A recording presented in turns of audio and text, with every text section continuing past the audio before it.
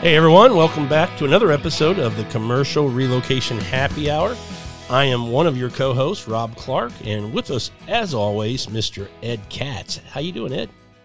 Hi, Rob, and hello, listeners. Great to be back. It is great to be back. I was going to mention that. We took a little break, but it is so good to be back and kind of getting together and talking commercial relocation and just all the things that kind of are in that world. And this is a topic today that I think is, well, you brought it up, and I agree with you. It's a hot topic right now.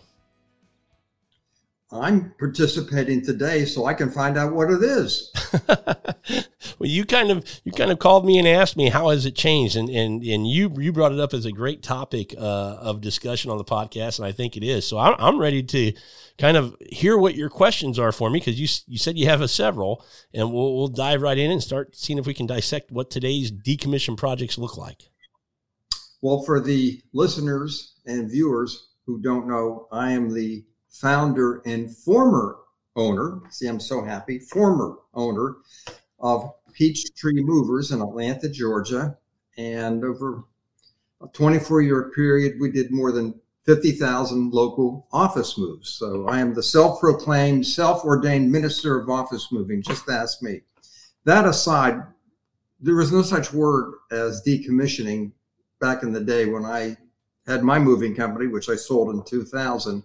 If a client had surplus furniture, they wanted the trash, get rid of it, we took it to the landfill. And that was the only way we disposed of it. No, that's not true. When we moved White Westinghouse, we moved it into a warehouse, and we had their employees come and look at it on a Saturday. And then on Sunday, after they put their little post-it notes and put their names and contact information on them, they'd come back on Sunday. We either helped load it into their cars, or they could hire us to deliver to their homes.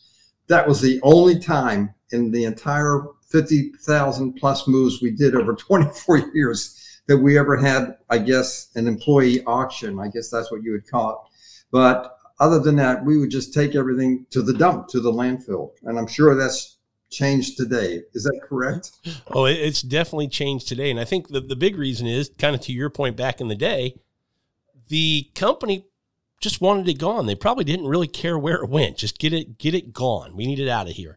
Where in today's world, the decommission, there's such an awareness of the impact you have on the environment in today's world, especially in the corporate world, that companies want to make sure that they're being very, responsible, environmentally responsible when they need to get rid of a large amount of assets, decommissioning. So they don't want it to end. The last thing they want to have happen, Ed, is for those goods to end up in a landfill. So that's the biggest shift that you're going to see in today's world. On top of that, a decommission, to your point, was the furniture. That's what you worried about, because back in the day, everything was, paper and binders and shelves full of books and things like that. Everything was kind of tangible and right in front of you. You didn't have all the cabling and everything up in the ceilings and all the drops behind the walls and all the IT, things that you needed to operate a business, whether it be AV or security or all these different things that are in an office space now. So those become part of a decommissioning project. Do me a favor, just so we're all singing out of the same hymn book. And I don't mean to put you on the spot, but would you clearly define what does decommissioning mean? Well, I think decommissioning, in simple terms, means giving the space back to the landlord, the property manager, in exactly the same condition as when you lease that space, kind of like when you have a house and you're renting or an apartment that you're renting. And so unless you make, some agreement with them that you're going to, something that you've done to that space, you can leave that way. However, they provided it to you, you need to give it back in that same condition. And there's a lot that's involved when you start talking about a decommission project today. So it's more than just getting rid of the furniture and the fixtures and the equipment.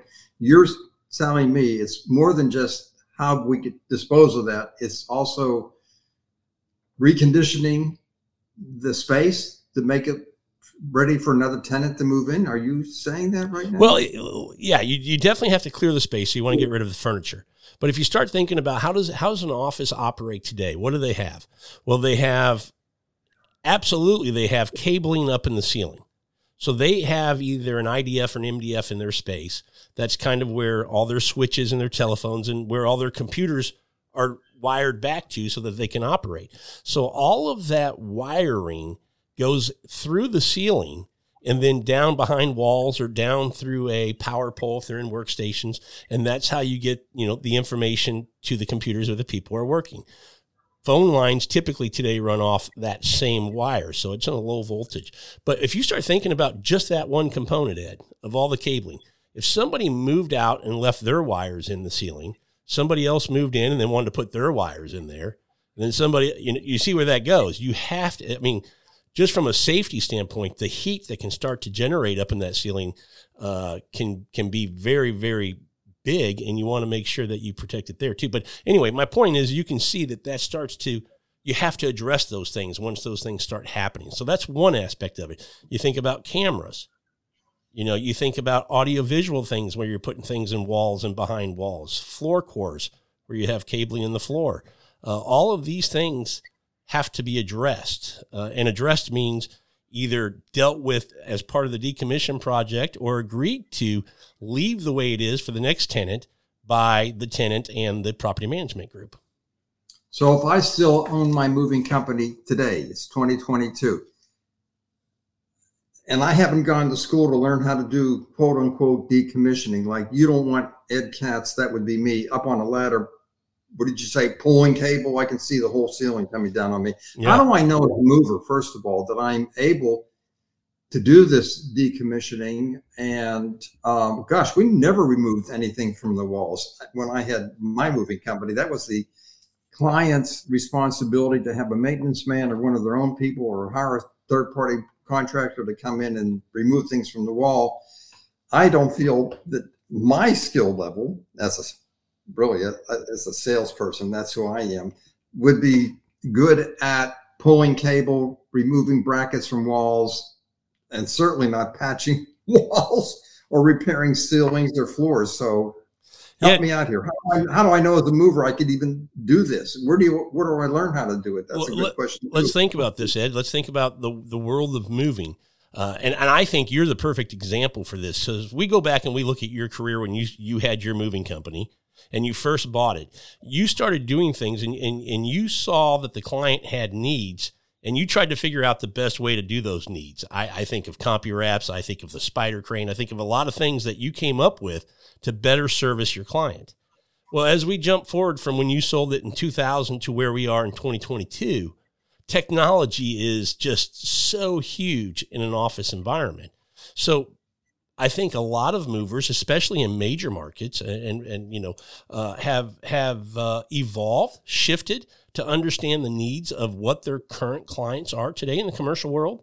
And yes, moving, and that's a huge part of it, but they also have so many other needs within that space. And a lot of movers are trying to make sure they are a solution for those needs, whether it be related to furniture, whether it be related to anything with IT, to include AV and security, door access, all these kind of things. So once you understand that these are the needs of the client in today's world, evaluating where you are as a moving company, do we have, one, the knowledge to have some understanding of those services that the client needs?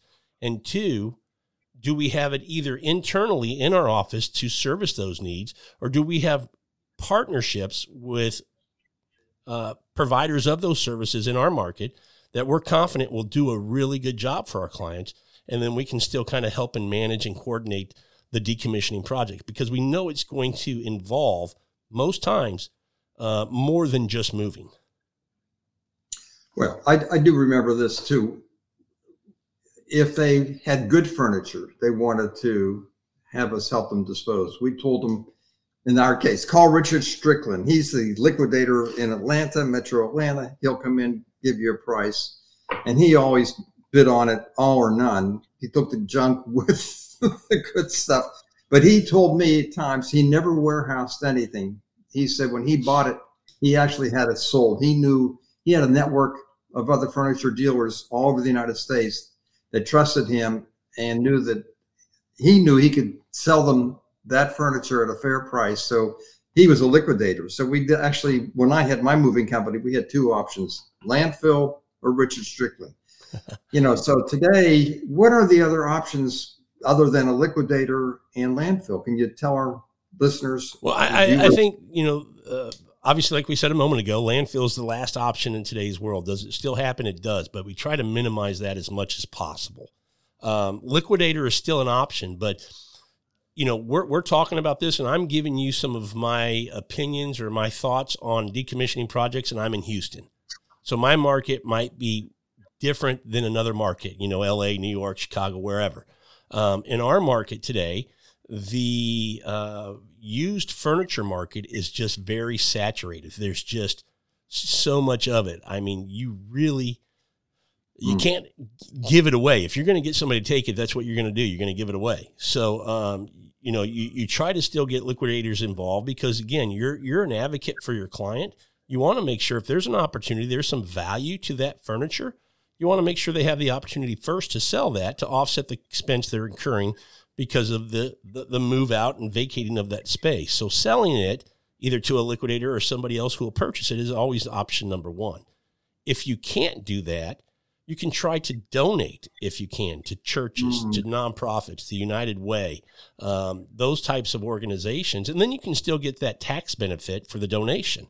So a lot of people will try to do that. And when you do the donation, Ed, a lot of times moving companies might move it to the church or the school or wherever you're donating to and write that off as a donation, as a charitable donation.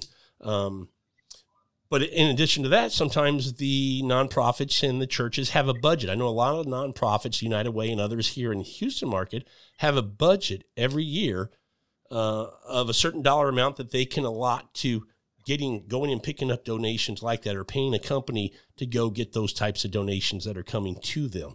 So that's a very viable one. The key in a decommission project to being able to accomplish that is how much time do we have from when we start to do this, from when we know about it and we get awarded the decommission project to when we have to vacate the space. Because setting up and coordinating the donations and the coming and getting and of all of this out of that space takes a little bit of time. And if you have that time, that's the best way to, do it. If you don't, you have to look at other options to get out of that space.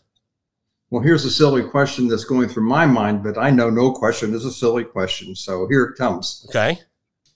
Who contacts the nonprofits? Are you saying that Rob Clark in Houston, you are going to be calling all these nonprofits to say, hey, we got this furniture.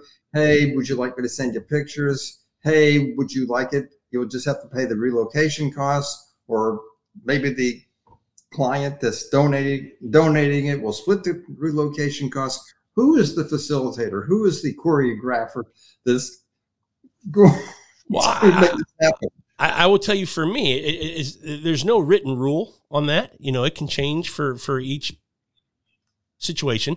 But typically, I have a relationship, whether it be with AMHA or the United Way, nonprofit organizations. Some churches that are either have built and continue to build different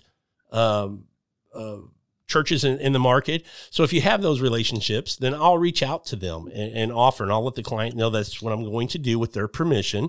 And then they may also say, look, we do, most bigger companies have some type of community involvement, and it's usually through a charity, right?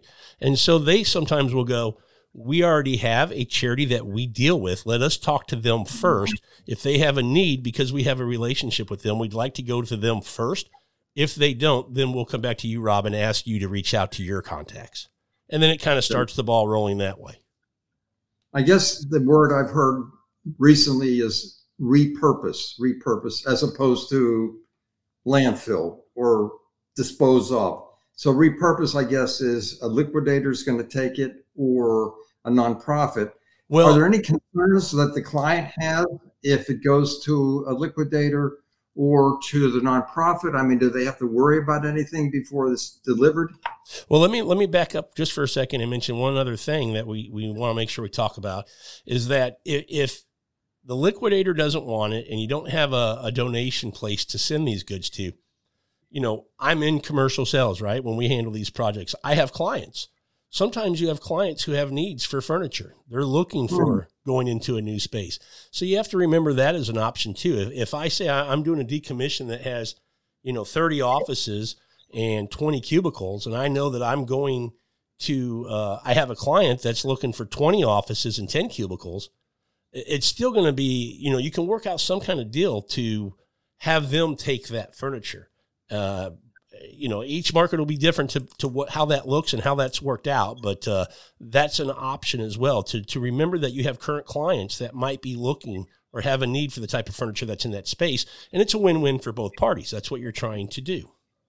I would have never thought of that, I'll be honest with you. So Rob Clark could also be a broker, I guess. It sounds like it, doesn't it? I mean, again, I say more of a consultant that you're trying to make sure, whether you have clients moving into a space and have needs or out of a space with those needs, you're trying to, always help find the best solutions for those things.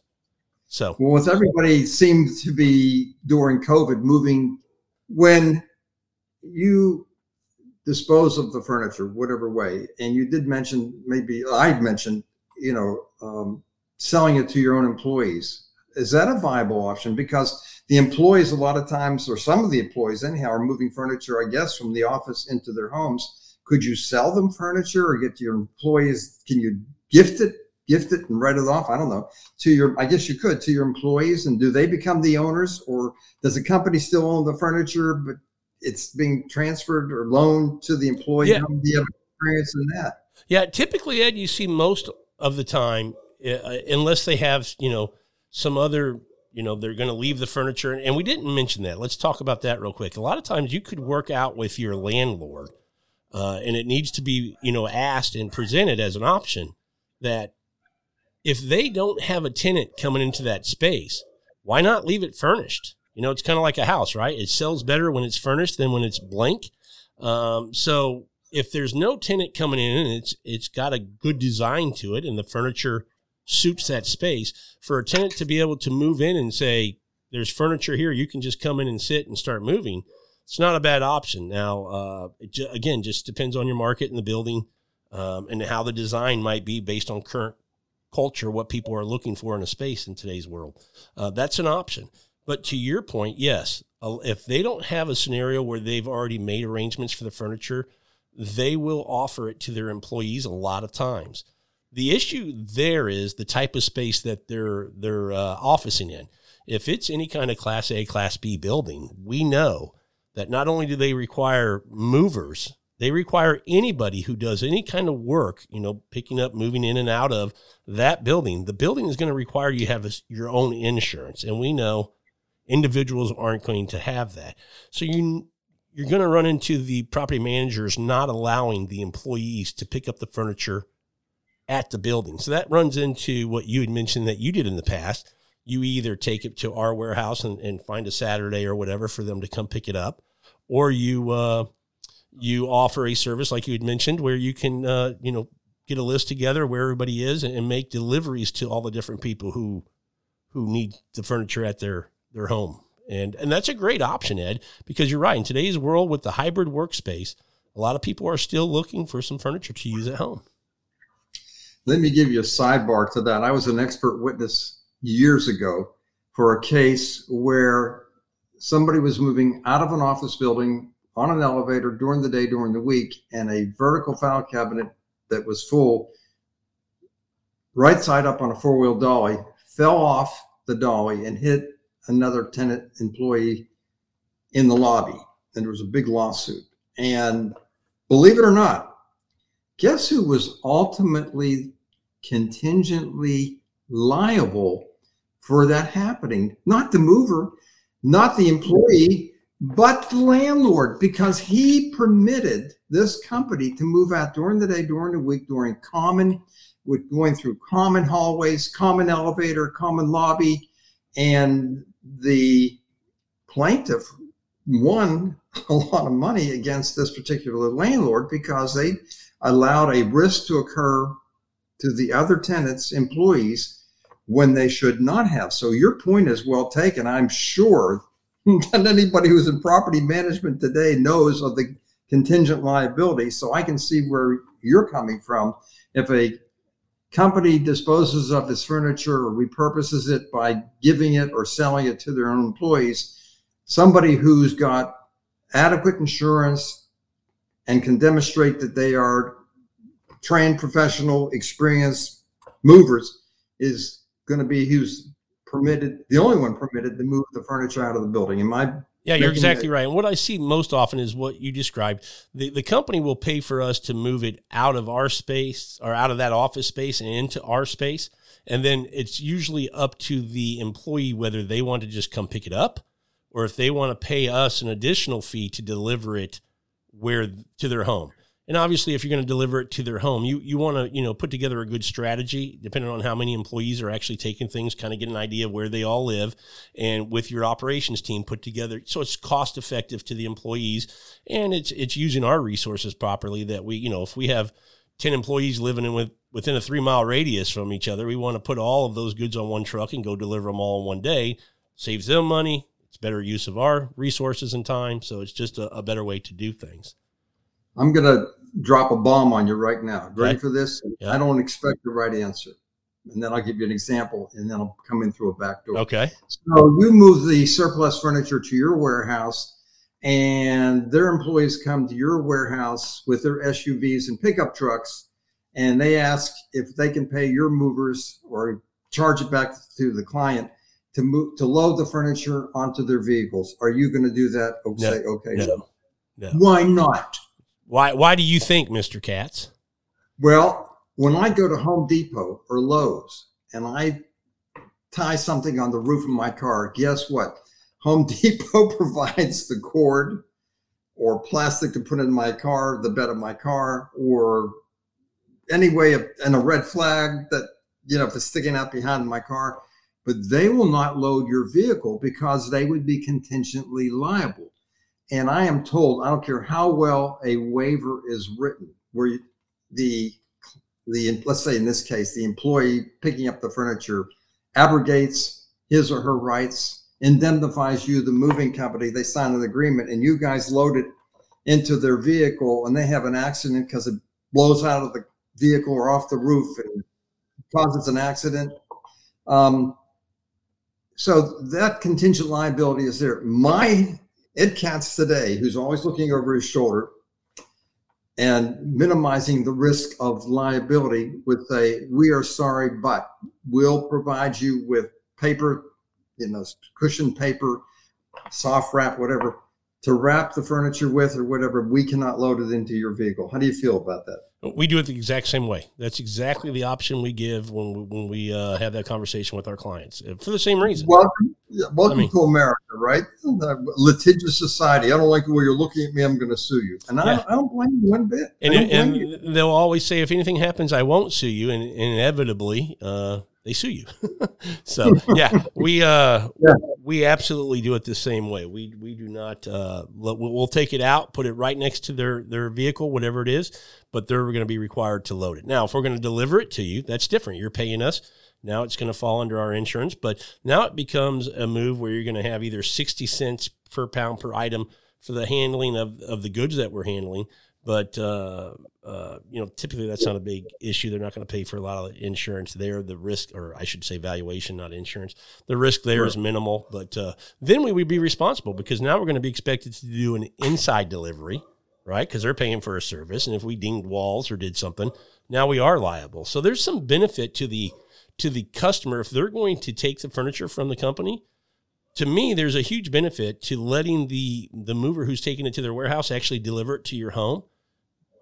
Because for that very reason, one, they know what they're doing. They're experienced movers, and a lot of offices might be upstairs.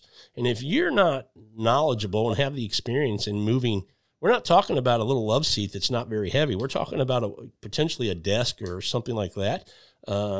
there's some risks there, in damaging property or hurting yourself. And we always make sure that the clients we're working with understand that, make sure they voice that to their employees, and make sure that they know they have the option for us to deliver that to them. Another option, and I can probably count on one hand the number of times we did this over the 24 years that I own Peachtree Movers, but we'd have a company like Waste Management deliver a 40-yard, whatever that means, dumpster at our loading dock, and we would take the client's furniture and throw it in. Now, we never separated out anything. We just threw it in, and in a short period of time, we got our wrist slapped by Waste Management because we way overfilled this dumpster. And when they came to pick it up, they had a canvas that they put over the top, which would barely fit over the top because we were about 3 feet above the fill line. But I have a client called Business Moves Group, BMG, in the UK. They're a huge, very successful client. They have 7 branches all over the UK. They have dumpsters dropped off, 2 or 3 of them, at their place of business at the different branches. And they have, believe it or not, their employees separate, I was told, the wood from the metal from something else, maybe, I don't know, pressboard or plastic.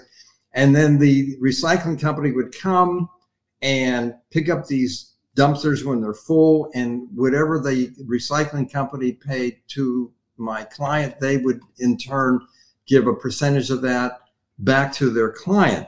I'll be honest with you. If you gave me a desk to take apart and separate it, I couldn't do it. How do you do that? And if you do, how do you know how to separate something? I wouldn't know what to do. Well, usually you're just separating by wood, by metal, by plastic, things like that.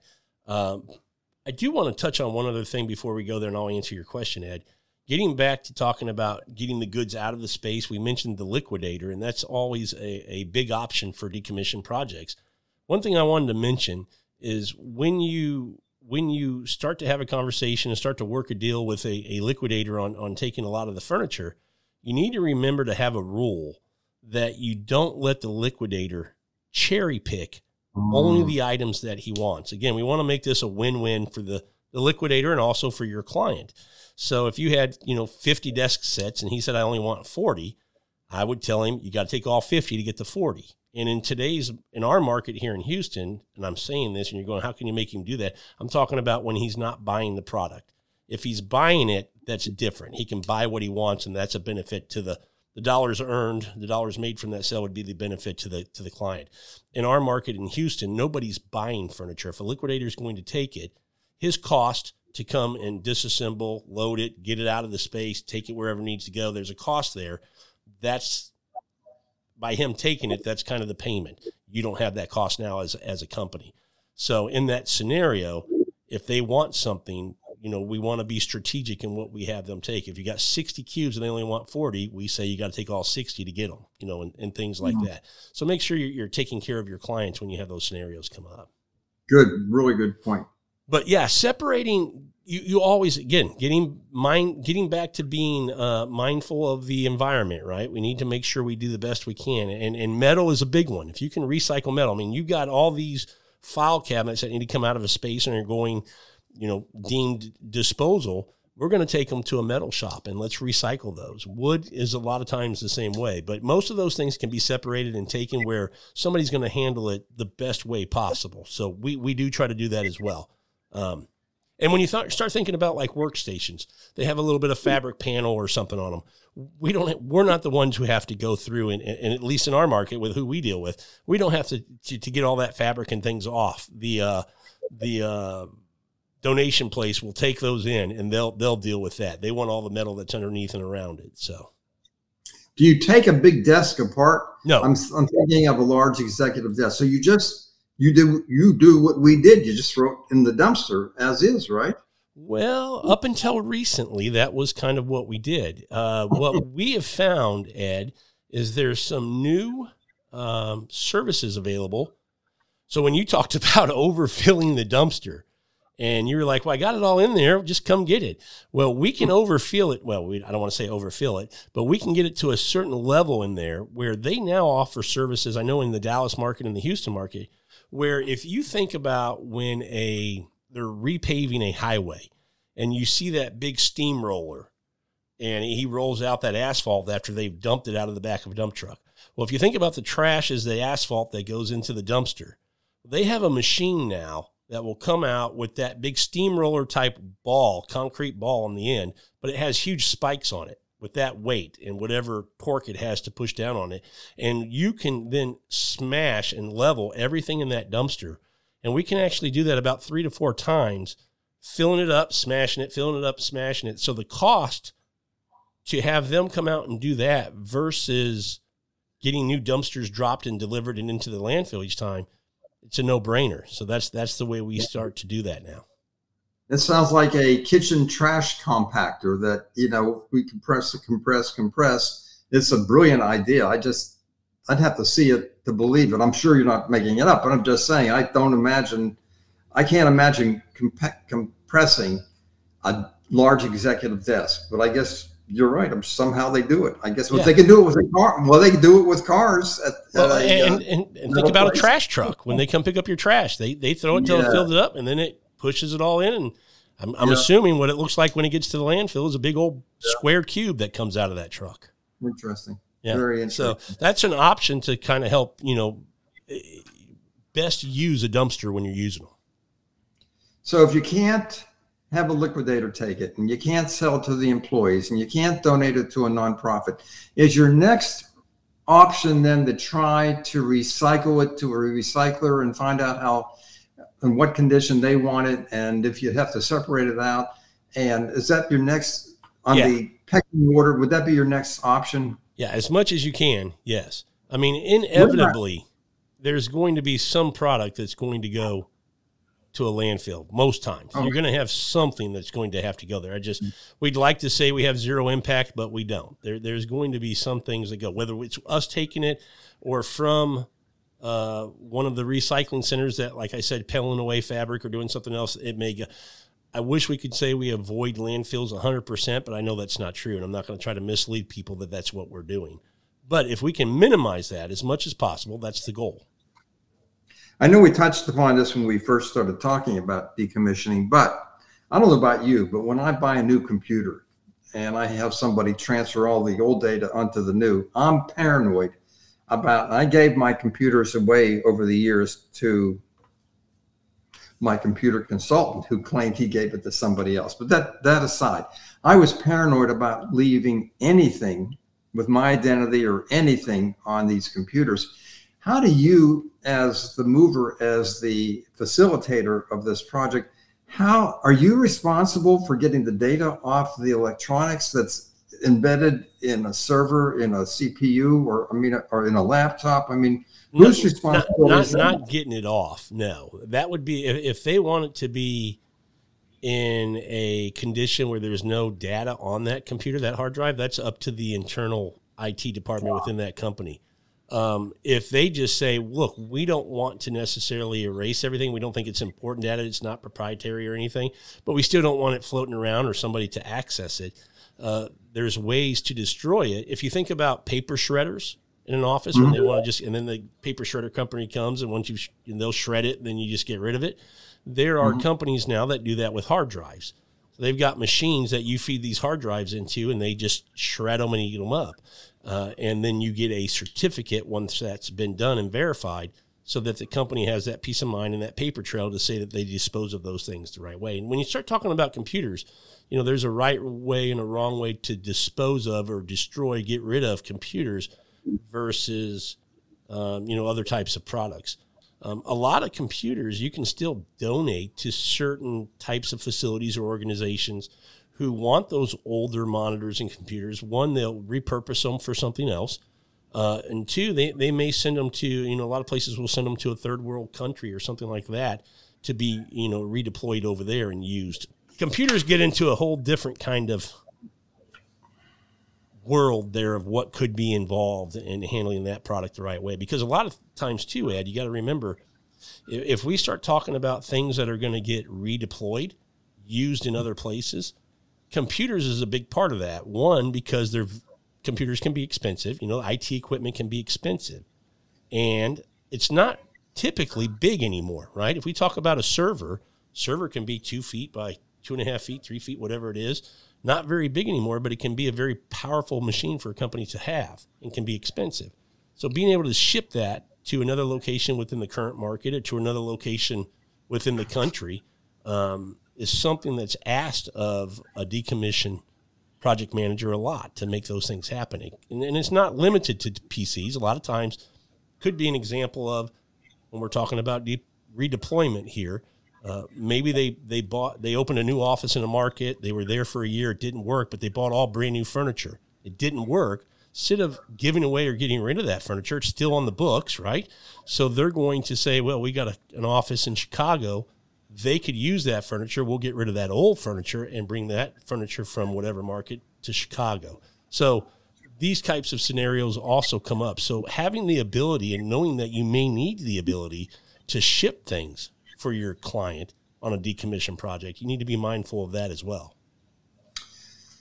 I'm thinking about the EPA and computers and minerals or chemicals or I don't know what might be in a monitor or a server. Are you contingently liable? Do you have to be certified by the EPA before you start handling and discarding of computers? Yeah, you have to take it to a space who can do that. And so you don't have to have the certification, no. But where you take it must. And as a mover, what are you looking for when you say certification? Do you know specifically, or I don't know specifically. I mean, we have a couple places that we use here in this market, and they have all the qualifications that they need to do that. Because a lot of times too, you can send it to a place that'll repurpose that in the right way, using it. So I mean, there's a lot of options when you start talking about IT equipment. Because a lot of times the casing might be what people want, not necessarily the guts. So they'll pull some of the guts out, but the casings, they can build back another computer within that. Yeah. So there's a lot of different options there with computers and things. May I have your permission to bounce back to something that really intrigued me from the very beginning of our conversation today?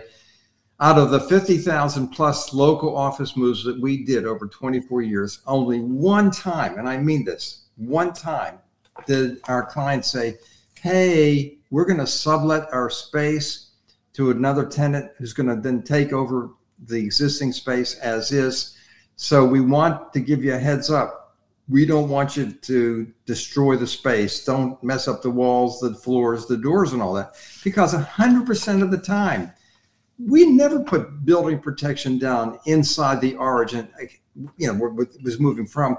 We would protect a parquet floor in the reception room or a marble floor, but I'm talking inside the double doors, inside the space. We never protected it. And you're telling me now that it's not uncommon in decommissioning that the tenant has to have the walls with no holes in them, and I can't imagine that. Yeah, I mean, if you think about it, Ed, and you're exactly right. And part of that is understanding when you start to engage the client on this project, kind of what the building's going to require them to do to turn the space back over. And again, it gets back to if they already have a tenant that says, I want that space, but I don't want their furniture, I want it as is, then the landlord's going to say it needs to be no holes in the wall, no brackets on the wall, it can be as is, but it needs to be the way we gave it to you. And you're going to have to pull all the cabling back to the IDF and cut it there and all this different stuff to get it ready for that new tenant. And that does mean, patching holes where a TV bracket was, patching holes where artwork was hanging, patching holes where whiteboards were hanging. All of those things have to, patch and paint. So there's a lot of work to be done when you're trying to get that accomplished. And as much as you can do or coordinate, help facilitate for your client, it just makes you that much more valuable to them as a partner when they need other things. Well, I can tell you one thing. You'd never want Ed Katz patching a wall and spackling it or priming it and painting. You're better off leaving the hole in the wall. Well, in that Rob, same, unless you have other comments, I've run out of questions. I think you really covered the subject so well. Thank you. I've learned a lot.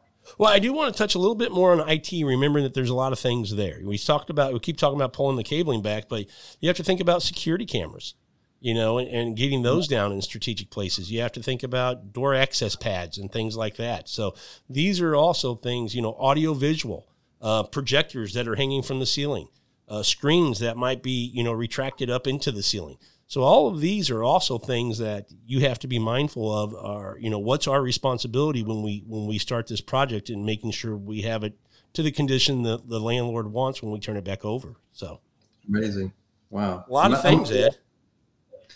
I see a lot of opportunity for a lot of movers who are in the commercial arena to get additional revenue streams, diversify the revenue stream by being a full service local office moving company to render all these other very directly related services. I think that's really a wonderful opportunity. As I said just a few minutes ago, I've really learned a lot. It's no longer just back up the truck and dump everything in the landfill. No, it's not. We want to be responsible and mindful.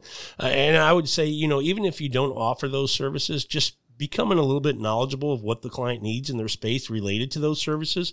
So at least you can partner with people in your market to help provide those services under your guidance so that you're kind of leading that. I think that's a huge benefit to the client. And it's good for the planet. And we do care. Absolutely. There are future generations, God willing, coming behind us. Well, that's a little discussion on the decommissioning projects we see today. And again, we understand that each market might be a little bit different, but those are kind of the things that you see and run into when you're handling a large decommission project. Ed, fun conversation. I agree. Thank you so much. Well, thanks everybody for listening to this episode of the Commercial Relocation Happy Hour, and we look forward to having you on the next one.